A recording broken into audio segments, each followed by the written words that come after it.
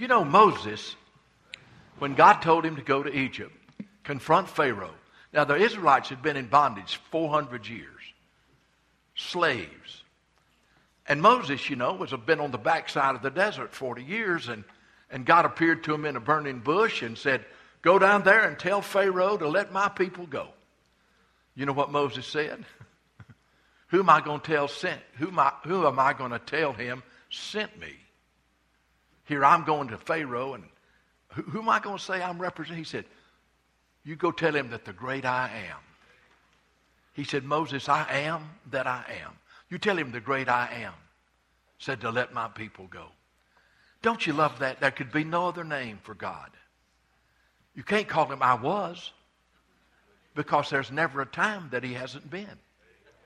You can't call him I will be, for he's eternal, without beginning and without any. The only name you could give God is I am. Now that ought to encourage you. It ought to encourage you. He's the I am. Jesus, all through the Gospel of John, said, I'm the bread of life. I'm the living water. I am the good shepherd. I am the resurrection and the life.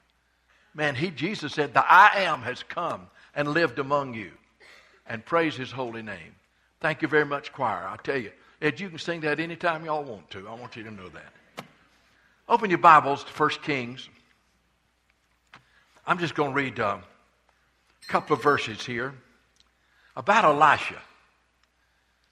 And it's going to inspire you because he was an awesome man of God. In 1 Kings, I'm preaching to you this morning about living in the now. Now I want you to think about those words. Living in the now. Living in this moment. Living in this present.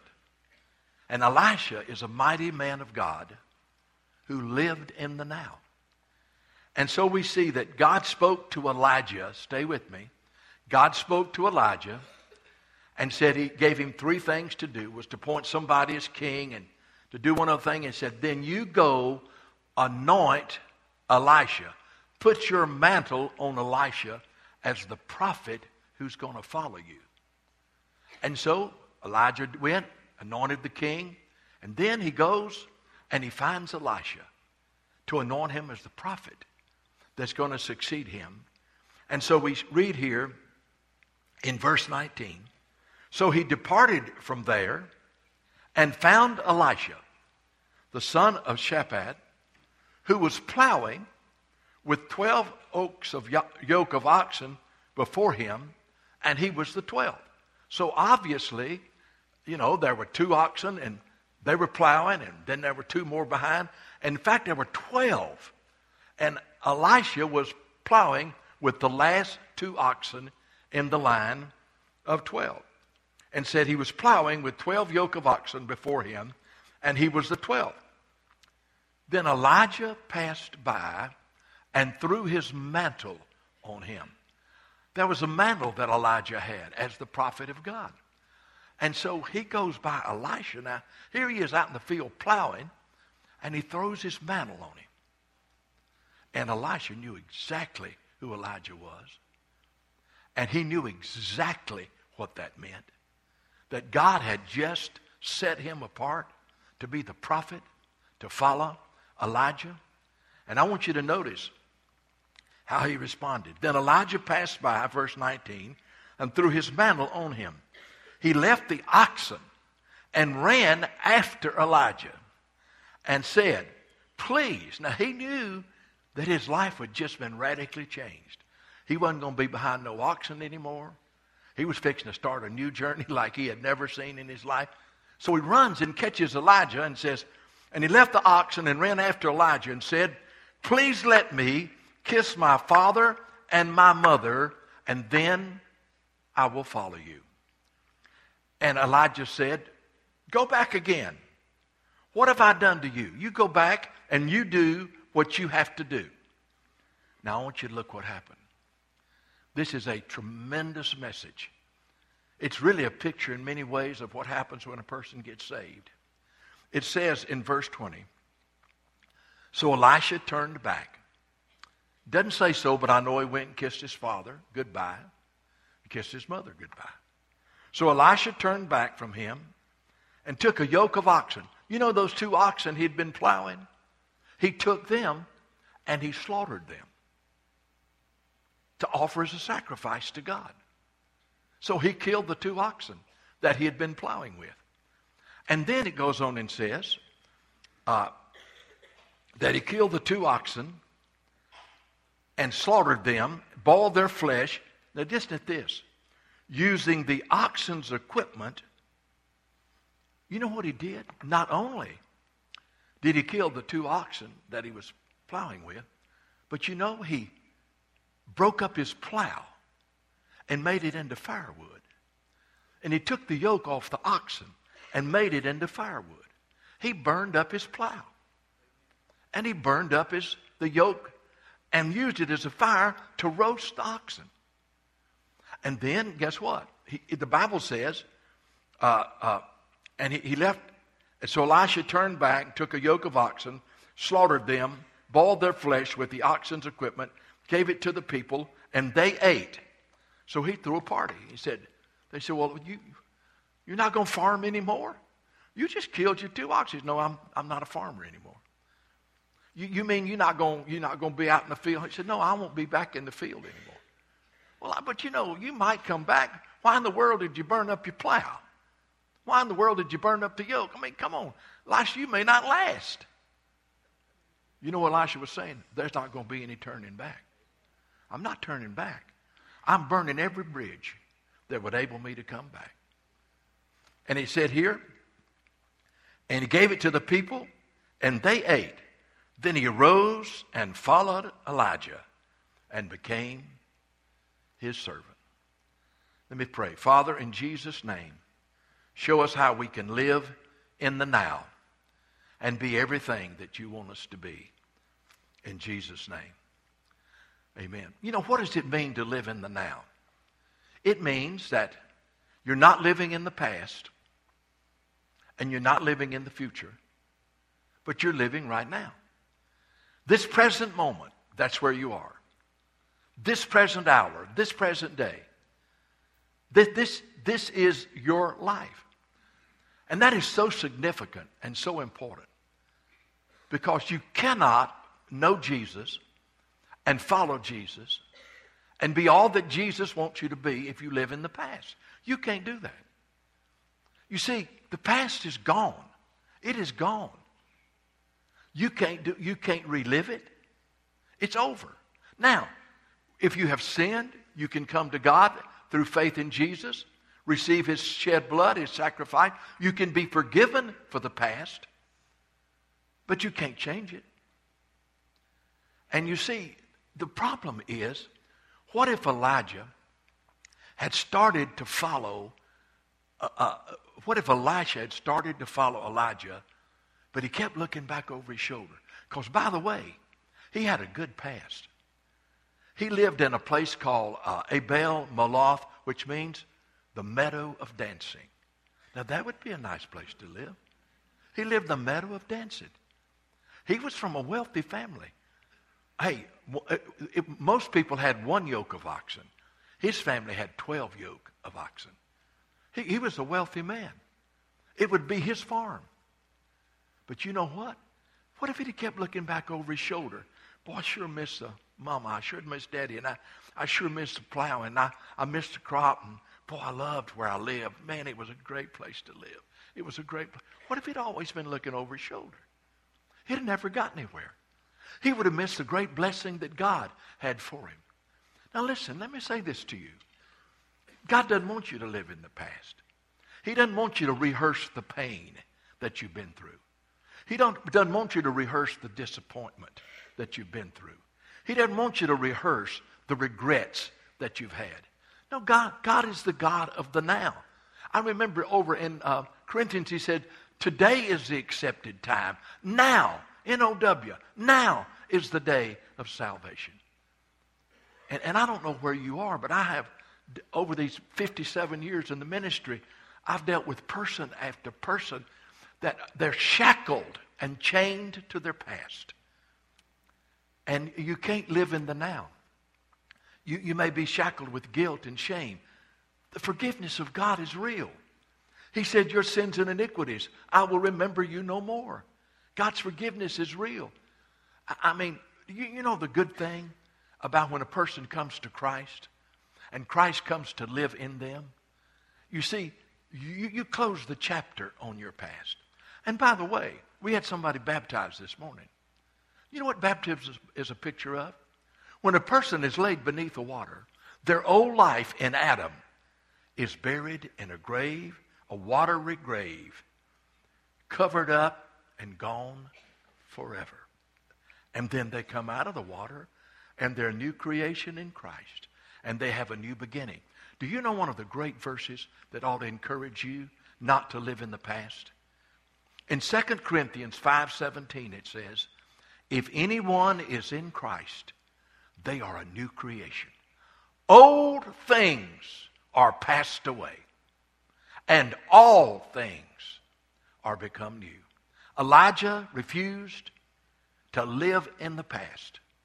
His was a good one, but he knew that he could never be the servant of God, the prophet of God, if he didn't leave it all behind.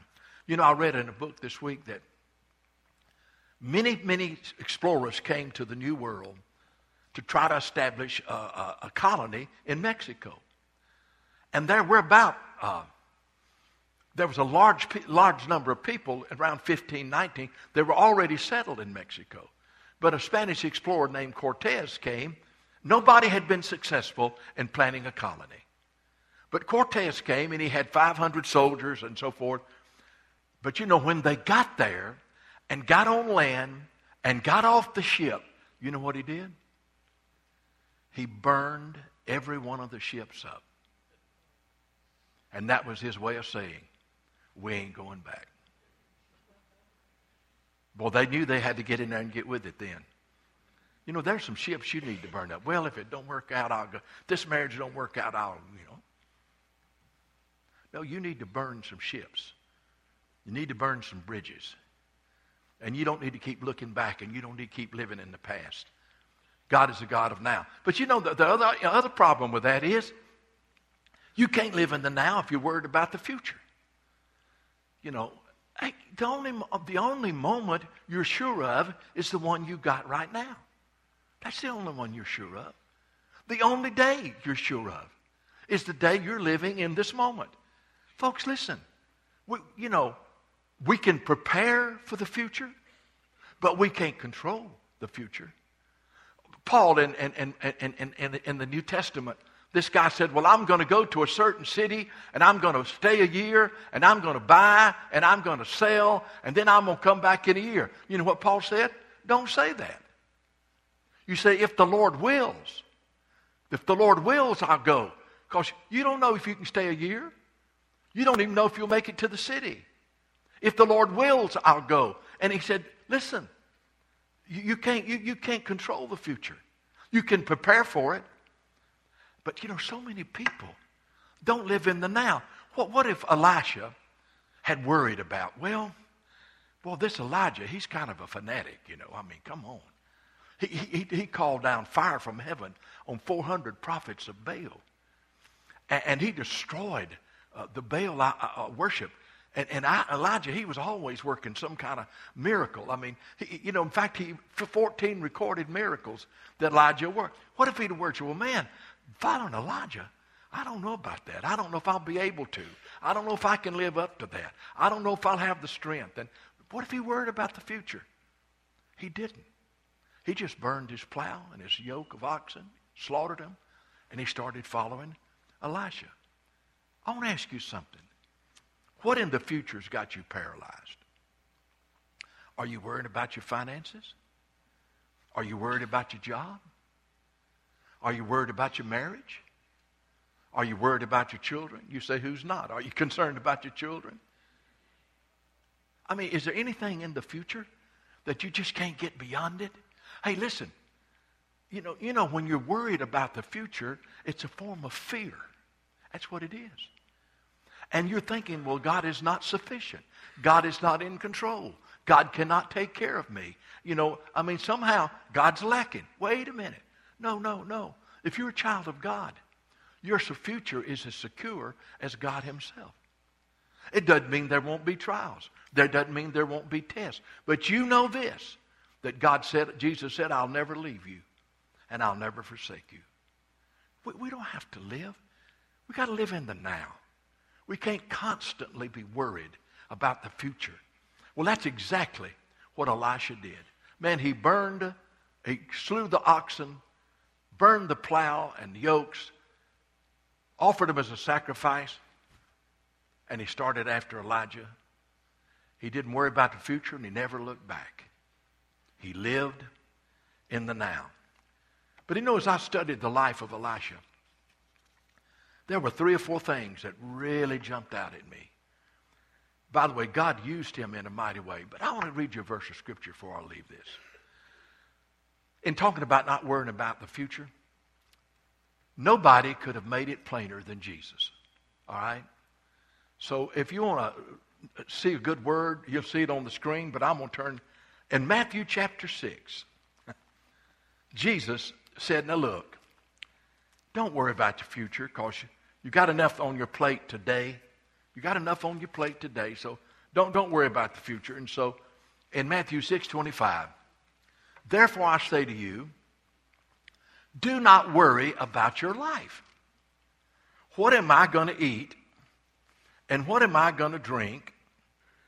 Or about your body, nor your body, what you will put on, is not life more than food, and the body more than clothing? He said, listen, don't spend all your time worrying about what you're going to eat and what you're going to wear and all about that stuff. And said, look at the birds of the air. They neither sow nor reap. They don't gather in the barns. But God takes care of them. God takes care of them. I want to ask you a question. Have you ever seen a skinny bird? I haven't seen any. I never forget, we were in Daytona Beach and we were going to be speaking there. We were walking down the beach and Emmett Hildreth was with me and he said, man, Fred, the birds are fat. I said, they are. Just check the birds out in your yard. They don't sow, they don't reap, they don't put in barns. But God takes care of the birds. And then listen to this. He said, he said, which of you by worrying can add 1 inch to how tall you are? You say, well, I'm going to worry and I'm going to grow 2 inches. And I'm going to worry and I'm going to lose 40 pounds. It won't work. Which of you by worrying can add 1 inch to his stature? Why do you worry about clothing? And this is especially for the lady. Oh, no, I didn't mean to say that. I did not mean to say that. I did not mean to say that. The worst thing I hate to hear my wife say, I don't have anything to wear. No, the problem is she ain't got no place to hang it up. Lord, I ain't going home. I'm going to go eat with one of y'all. I promise you now. I am in deep trouble. But I couldn't resist it. I'm sorry, I just couldn't resist it. Now, I know none of you men have ever heard that before either. It says, why do you worry about your clothing? Consider the lilies of the field. They grow, they neither toil nor spin. Yet I say that Solomon in all his glory was not arrayed like one of the lilies of the field. And now, if God so clothes the grass of the field, which is today and tomorrow, and are thrown into the oven, he is not much more able to clothe you, O you of little faith. Do not worry. Do you hear what he said? Don't live in the future saying, what will I eat, what will I drink, and what will I wear? God knows you need all of those things. He said, you seek first the kingdom of God. And that's exactly what Elisha did. When he started following Elijah, he wasn't worried about what he was going to eat or what he was going to drink or what he was going to wear. All he knew was that God had given him the mantle of Elijah, and he was going to follow him, and he was not going to look back over his shoulder at Dancing Meadows where he had grown up and the wealthy farm he left, and he wasn't going to look in the future wondering how God was going to take care of him, because he knew that God was the God of the now and the God that could be trusted. All right, I want you to notice in 1 Kings 19, Elisha's response to God's call. And this is a picture of salvation too. But it's also a picture of the way Christians are supposed to follow Jesus. I want you to look at Elisha's response to God's call. All right, chapter 19 of 1 Kings, verses 15 and 16. Then the Lord said to Elijah, "Go return on your way to the wilderness of Damascus. And when you arrive, anoint Hazael as king over Syria. And you shall anoint Jehu, the son of Nimshi, as king over Israel. And Elisha, the son of Shaphat, of Abel Mendalah, you shall anoint as prophet in your place." All right, so Elijah does what God says. And then you look down in verse 19. And Elijah passed by and threw his mantle on him. And so what did he do? What did he do? Immediately it says he left his oxen and ran after Elisha. You know, he didn't say, well, I got to go pray about it. Now, I think we ought to pray about any major decision we make.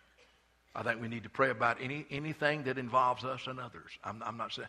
But Elisha obviously knew what the mantle was. And so what he did, it says that he immediately departed, and it says he followed after him and just said to him, let me go home and kiss my mother and father before I go. So his response to God's call was immediately he ran after Elisha. And then he was a man of God who lived in the now, see. The mantle meant, hey, you're no longer a farmer. You're a prophet of God. So immediately he responded to God's call in his life by doing what God had called him to do. And it cost him, y'all. It cost him. Now let me tell you something. When you give your life to Jesus Christ, when God convicts you of your sin and you come to Jesus and you receive him as your Lord and Savior, you know it cost you. You know that, don't you? Salvation is a free gift of God, purchased and paid for by the Son of God. You could never earn your salvation any more than you could climb the stairs and get into heaven. Salvation was purchased and paid for by Jesus Christ, and it is a gift of God to those who repent of their sins and receive Christ as their Savior. But I'm telling you, it costs you when you become a Christian. Because you know what you do? You may leave some friends behind who don't want to go on with Jesus. Some friends that you used to live with and you used to live in the world with and you used to be sinful with. But now you've heard the call of God and Jesus has saved you, and now you say, well, I still love those people, but they don't want to follow Jesus, and I can't go where they go. And so sometimes, most of the time, when a person gets saved, it costs them some friends. Secondly, it costs you your lifestyle. Because before you came to Jesus, you lived a certain way, and your world revolved around you. It was I, me, and mine. And your world was kind of a small circle where self was the king. But now, you've met Jesus. And so it's going to cost you your life. You no longer live for yourself. You no longer live for yourself, but for him who loved you and gave himself for you. If any man will come after me, let him deny himself, take up his cross, and follow me. And so you got to realize that Elisha responded to God's call, but it cost him something. It cost him time with his family. It cost him his farm. It cost him relationships. And I'm telling you, it cost him his life because he was never the same again. All he did was walk in the shadow of Elijah. So I'm excited about Elisha's response to God's call. But then there's another thing that I notice here, that when he did what God told him to do, now stay with me, he experienced the mighty power of God, the God of Elijah. I guarantee you, he got to know the God of Elijah. I know that farming was good. I know that you could plow those oxen, plant your crop, see it come up, and have the blessing of that, of seeing something done and the fruit of your labor, that's awesome. And I thank God for that. But I'm telling you something, Elisha, when he answered God's call, started following Elijah, you know what? He got to experience the God of Elijah. He got to know the God of Elijah. He got to experience the power of the God of Elijah. You know, in 1 Kings 21, you know, Elijah was, in many ways, he was a great man of God. Some people say that now they still look for Elijah to come. The Jews do at Passover. They still look for Elijah to come. Of all the prophets, Elijah stood up there very high. He said it wasn't going to rain for 3.5 years, and it didn't. Then he said it was going to rain, and it did. But Elijah was bold. And Ahab had killed Naboth and taken his vineyard. And now Elisha was with Elijah. And so Elijah said, we're going to go and we're going to confront Ahab. He was king. He was king. So we're going to go confront Ahab. And Elisha said, all right, we'll go. I'm going to follow you, Elijah. And so they went and confronted Ahab. In verse 17 of 1 Kings 21, the word of the Lord came to Elijah the Tishbite, saying, arise, go down to meet Ahab, the king of Israel, who lives in Samaria. This is he who, in the vineyard of Naboth, where he has gone down to take possession. You shall speak to him. Listen what God told him to tell him. Thus saith the Lord, have you murdered? And he did. He had Naboth murdered. Have you murdered and taken possession? So you shall speak to him, saying, boy, this is strong. Thus saith the Lord, in the place where the dogs licked up the blood of Naboth, the dogs will lick up your blood, even yours. So Ahab said to Elijah, have you found me, O my enemy? And he answered, I have found you because you have sold yourself to do evil in the sight of the Lord. And behold, I will bring calamity on you, and I will take away your posterity and cut off from Ahab every male in Israel and every bond and tree. And then he said, by the way, you tell your wife, Jezebel. See, that was the only person Elijah had ever been scared of.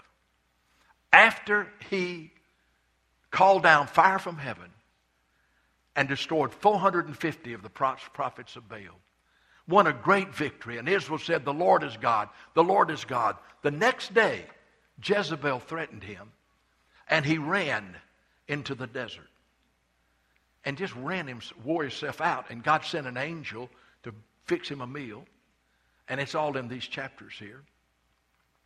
And God said to Elijah, go get in the cave, and then God spoke to him. There was a great wind, and God didn't speak to him, and there was an earthquake, and God didn't speak to him. But then there was a still small voice, and God spoke to him and said, now Elijah, I want you to go appoint so-and-so as king and Elisha as prophet. But see, Elijah had run from Jezebel. How can a man stand down 450 prophets of Baal and call down the fire of God from heaven and run from one woman? I can't figure that out. Maybe you can. I'm not even going to go there. But anyway, but that's what happened. But now he goes and confronts Ahab and said, it's over for you. And it's over for Jezebel. The same dogs that licked Naboth's blood are going to lick yours and going to lick. And it happened exactly the way Elijah said it would. So Elisha, boy, he said, wow. He saw this happen. He saw the power of God. But then they go on a little further. Now, Elisha's following Elijah. He's right behind him. And he answered God's call, and he was following him. And he began to see the power of the God of Elijah. And I guarantee you, Elisha's faith began to grow and say, man, what an awesome God Jehovah is. What an awesome God the God of Elijah is. Then over in 2 Kings chapter 1, guess what he sees Elijah do? He sees him call down fire from heaven. Again, he called down fire from heaven on Mount Carmel. But then in 2 Kings chapter 1, listen to what happens. It says here in verse 1, and this is 2 Kings chapter 1, verse 1. Moab rebelled against Israel after the death of Ahab. Now Uzziah, this was king, listen to this. He fell through the lattice of his upper room in Samaria and was injured. So evidently, Uzziah, the king, was on the second floor, and obviously he stepped on some stuff that wouldn't support him, and he fell, and he was greatly injured. Okay. So he says, well, I got to find out whether I'm going to die or not. Now look what he does. This is the king of Israel. So he sent messengers and said to them, go to inquire of Baal-zebub, the god of Ekron, whether I shall recover from this injury. He told them, his men, go to this foreign god and go to his idol and ask him if I'm going to live or die. Well, obviously Elijah got wind of it. So look what he does in verse 3.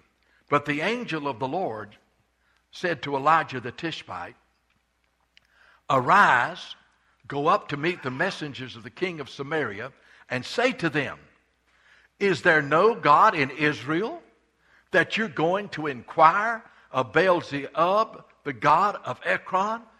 Elijah said, what are y'all doing, man? I mean, as Isaiah told you to go to this false god and this false, is there not a God in Israel? What are you doing that for? And he goes on and says, is it in verse 3, is it because there's no God in Israel that you're going to inquire? Now therefore, thus saith the Lord, you shall not come down from the bed which you have gone up, and you shall surely die. Elijah said, you go back and tell him that he's going to die. Well, that wasn't too good a message to go tell the king. And they went and told him, and he said, what did this guy look like that told you that? Hey, he'd heard of Elijah, y'all. And you know what he told him? He said, I don't know what he means, but it didn't sound too good. Then he said to him, in verse 7, what kind of man was it who came to meet you and told you these words? They answered him, a hairy man wearing a leather belt around his waist. I guess he had bushy hair and a beard. That's all I can figure. But immediately, you know what? Isaiah knew it was Elijah. Look at what he said. And the answer is in verse 8, a hairy man wearing a leather belt around his waist. And he said, it is Elijah the Tishbite. I know who that is. And so he said, I'll tell you what I'm going to do. I'm going to send 50 men. And they're going to go down there and they're going to bring Elijah back here. And I'm going to get him straightened out because I am not going to die. That's what he was saying. So look what he does. Then in verse 9, then the king sent to him a captain of 50 with 50 men. They went up to him, and there was Elijah sitting on the top of a hill, and they spoke to him, man of God, the king has said, come down. And Elijah said to the captain of the 50, if I am a man of God, then let fire come down from heaven and consume you and your 50 men. And fire came down from heaven and consumed his 50. He burned them up. They were dead. Can you imagine what Elisha thought? Said, Lord, have mercy. Whew. This thing of following Elijah, it's never boring. I mean, God, and fire just came down. Well, you know, the king wasn't too smart. So he sends 50 more, y'all. I mean, how long is it going to take for him to get the message? Look at verse 11. Then he sent another captain of 50 with his 50 men. And he answered and said to him, man of God, thus saith the king, come down quickly. So Elijah answered and said to them, if I'm a man of God, let fire come down from heaven and consume you and your 50 men. And the fire of God came down from heaven and consumed the 50 men. That's 2 for 2. Well, guess what? Evidently, it not only affected his body when he fell from the second floor, it affected his mind. Because he's sending another crowd back. And wouldn't you like to be the captain of the 50 that was going back? Wouldn't you say, oh boy, here we go. It's going to be another roast over here. But you know, this third captain, he went to Elijah and said, please have mercy on me. I know what happened to the other 50. But don't. And so Elijah spared him. But listen, I told you that just to simply say this. Elisha responded to the call of God. He burned his bridges. He didn't look back. He didn't worry about the future. He just followed God one day at a time. And he got to see the power of the God of Elijah. He got to see that God was an awesome God. And that God was not dead and not living, he was not in where he couldn't work and everything. That God was a God of Elijah. All right, so here's the next thing I see. Okay, so he saw God's power, but then I want you to see this, and this is I want to say to you. You and I, we need to get in the Word of God, and we need to find out about the power of God. We need to find out. I'm afraid today that Christians settle for two less, and the church settles for two less when God wants to manifest His power. I mean, we need to get in the Word of God and see what Jesus did when He was on earth and see what the disciples did after Pentecost. Hey, we need to know the God of Elijah. We need to know Him. We need to know His awesome power. And we can know Him better than Elisha could because Jesus came and God manifested in the flesh. And Jesus manifested His power over the devil and over every demon. He manifested His power over sickness. He manifested His power over death. And we say, my heavens, look at Jesus. He raised the dead. He cast out demons. He healed the sick. Let me tell you something. Jesus hadn't changed, y'all. He hasn't changed. And I'm tired of people asking where the God of Elijah is. I'll tell you where He is. He's still on the throne, and He came to this earth in Jesus Christ. And He has the power, and all power in heaven and on earth. And you look at people and say, well, they're too hard for God. They're not too hard for God. They may be too hard for our faith, but they're not too hard for God.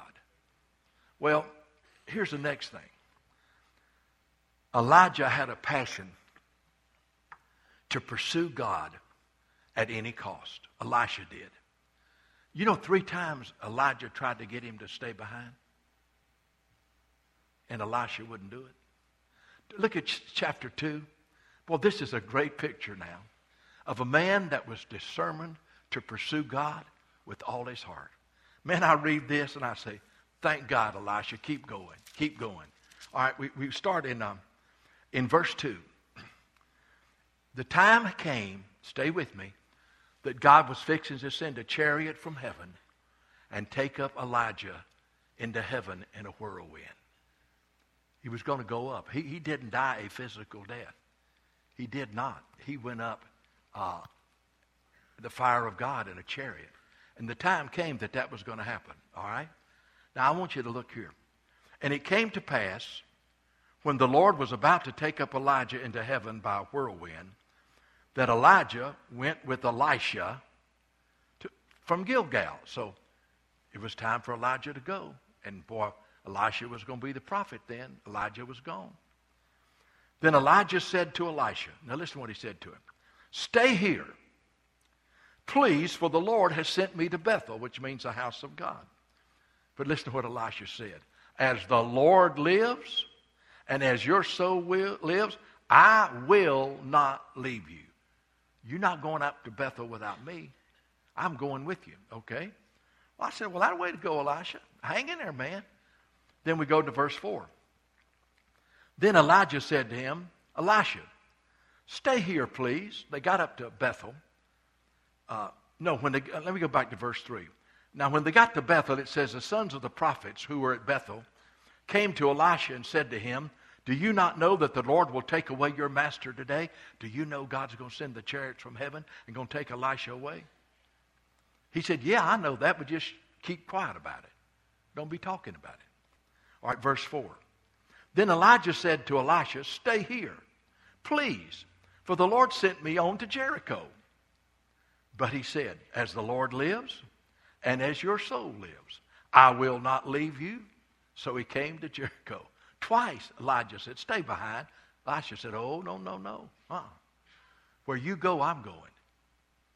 And so he just went ahead and went with him. Well, he gets down to a third time. Now the sons of the prophets, in verse 5, who were at Jericho, came to Elisha and said to him, do you know that the Lord will take away your master from you today? So he answered, yeah, I know that, but just keep quiet about it. Then Elijah said to him, this is the third test. Stay here, please, for the Lord has sent me on to the Jordan. But he said, boy, I love Elisha. Woo! As the Lord lives, and as your soul lives, I will not leave you. So the two went on. They went on. Okay. So they go down and get to the Jordan. Now, the 50 prophets were over here, and they watched Elisha go with Elijah to the Jordan. Okay. And it says in verse 7, the 50 men of the sons of the prophets went and stood facing them at a distance, while the two of them stood by Jordan. Now Elijah took his mantle, sign of power, took his mantle, struck the Jordan River, and it was divided this way, and that the two of them crossed over on dry ground. Once again, Elisha had got to see the power of God of Elijah. Elisha just rolled up his mantle, hit the water, Jordan River opened, they walked through on dry ground, and they got to the other side. Okay, this is where it gets good. And when they had crossed over, listen to this now. You remember, 3 times Elijah said, stay behind. 3 times Elisha said, no. I'm going to pursue God, and I'm going to pursue God with all my heart, and nothing's going to stop me from pursuing God. You're going to be glad he did, because look what happens. And in verse 9, and when they had crossed over, I love this. Elijah said to Elisha, ask, what may I do for you before I am taken from you? Elijah looks at Elisha, and Elisha's been with him now for a number of years. And he said, Elisha, the chariot's fixing to come, and I'm fixing to go up. He said, but what can I do for you before I go? Man, boy, Elisha had learned his lesson. You know what he said? I love it. He said, before I'm taken from you, Elisha said, please let me have a double portion of your spirit upon me. I want twice the power you've had. You know what Elijah said? That's a hard request. So he said, you've asked a hard thing. He said, I want a double portion of your spirit to be on me. He said, that's a hard thing. Nevertheless, if you see me when I'm taken from you, it shall be so. But if not, it shall not be so. He said, I'm going to tell you something. You've asked for God to give you a double portion of my spirit. If God lets you see me go up in the chariot, God's going to do it. If you don't, he's not going to do it. Well, look down in verse 11. Then it happened, as they continued, that suddenly a chariot of fire appeared with horses of fire and separated the two of them.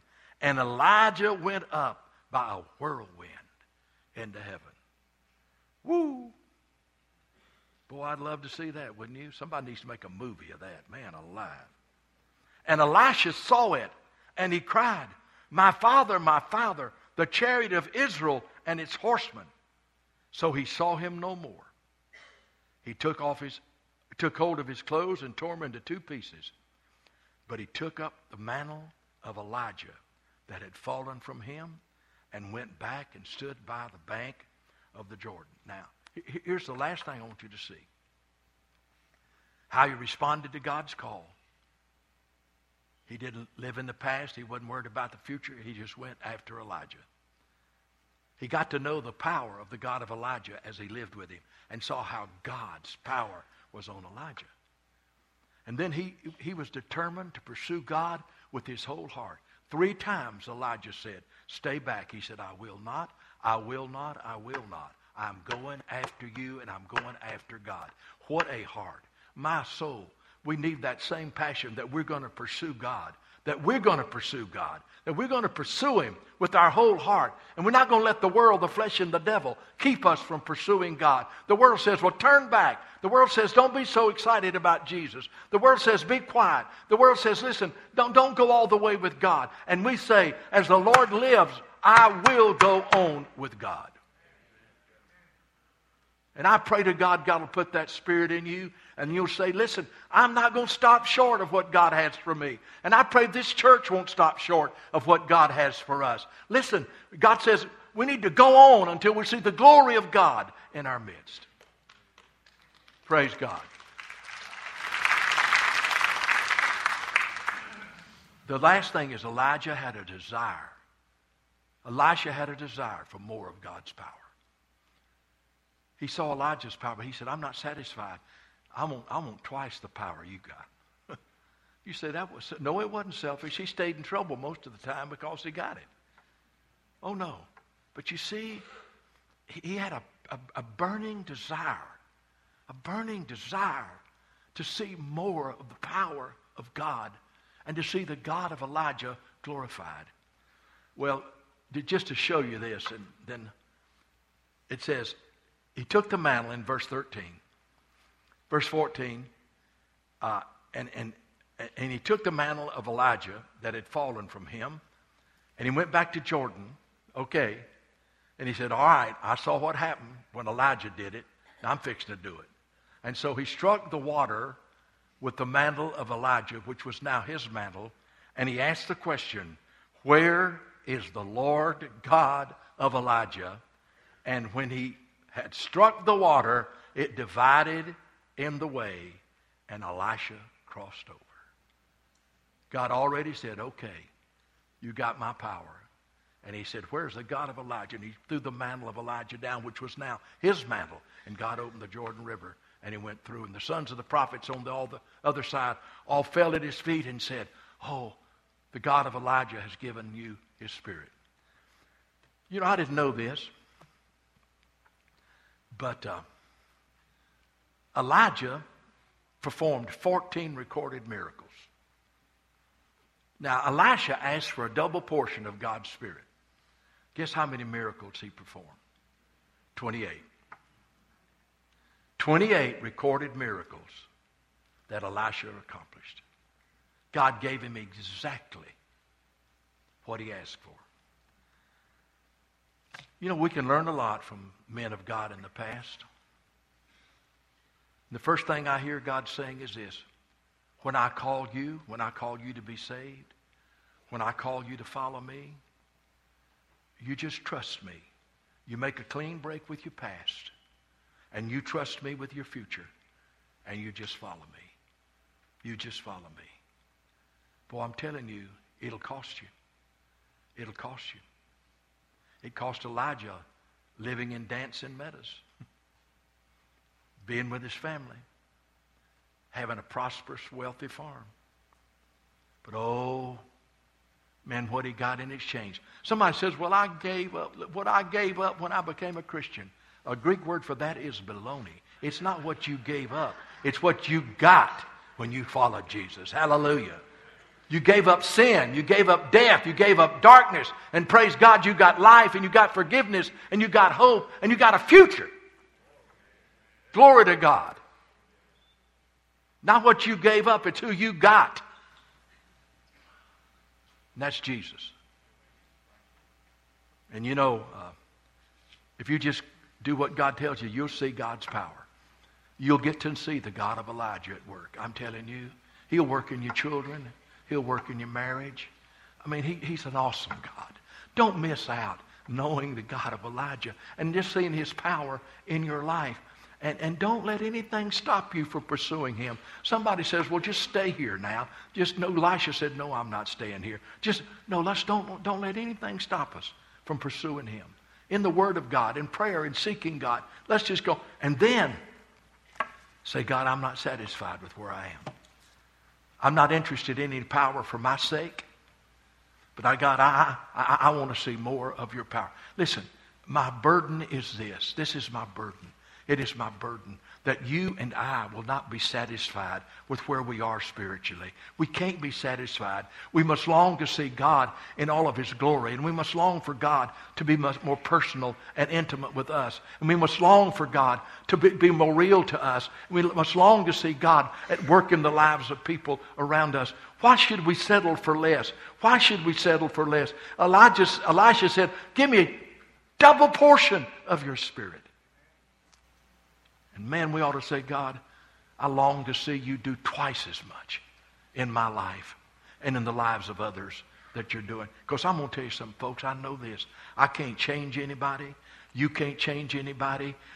People will never change. Marriages will never be saved. Children will never be recovered unless it's done by the power of the living God. Jesus is the only one that can do it. Don't you ever start trusting in this church. Don't you ever start trusting in a preacher. Let me tell you something. You say, God, if you don't do it, it won't get done. And when God does it, God will get all the glory. Don't settle for less than what God has for us.